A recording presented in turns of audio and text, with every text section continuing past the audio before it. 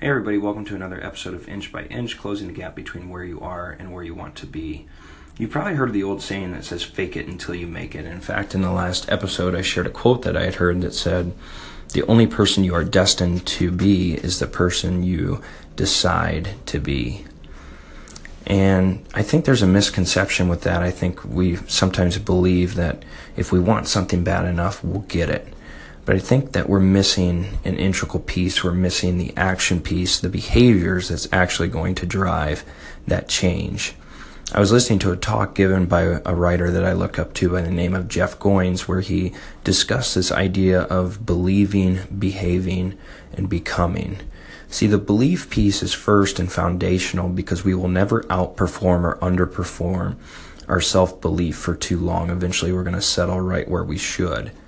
And so the belief is critical because that is what is going to drive the actions that actually dictate who we become.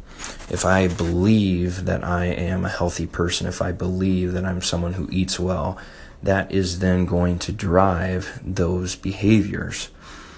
And how we feel impacts what we do, and what we habitually do determines who we become. And as I think back to my previous job, this idea really hit home for me because early on at this job, I believed that I was a part of the leadership team long before I was actually a part of the leadership team. But that belief then drove the behaviors that would eventually allow me to become a part of that leadership team. I started arriving early to work. I started staying later.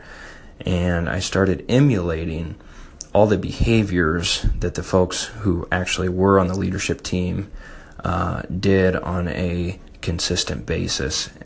And so that belief drove those behaviors, and eventually I became someone who was on that leadership team. And so my encouragement for you today is think about what your beliefs are and what you want to become, and make sure that those beliefs are set so they can drive the behaviors and the habits that will actually determine who you become.